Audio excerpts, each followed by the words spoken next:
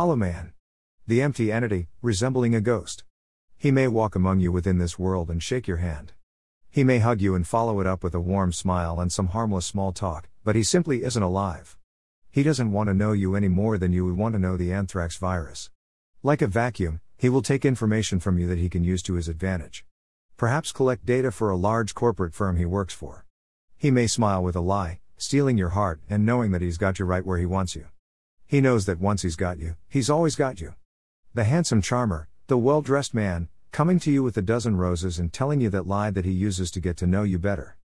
You will spend a few afternoons with him chatting over a light lunch somewhere local, and just when you want to get to really know him a bit better, up go the shields. The mouth zips up and a convenient excuse to cut you off appears from out of this lion's mouth. His shielded life, his protected secrets so elusive. He hides his fear, his inadequacies, and his inability to be honest with anyone. He is soulless, a cousin of Lucifer, a leech on the soul of humanity. The world lives in this monster's midst every day and doesn't see it for what it really is. The word love is foreign to his vocabulary, and rarely does it affect him when he witnesses public displays of affection. He's no need for love because it only bogs him down, gets in his way of the big picture. He cannot give anything of himself to anyone.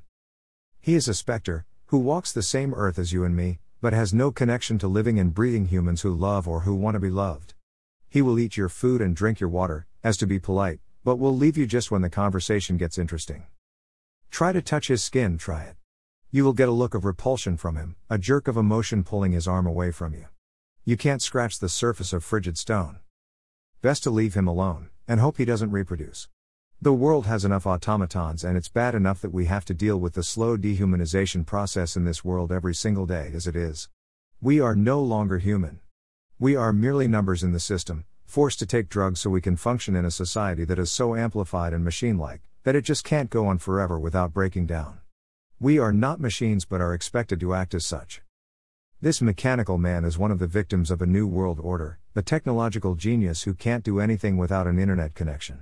He will eat you alive and shit out nuts and bolts.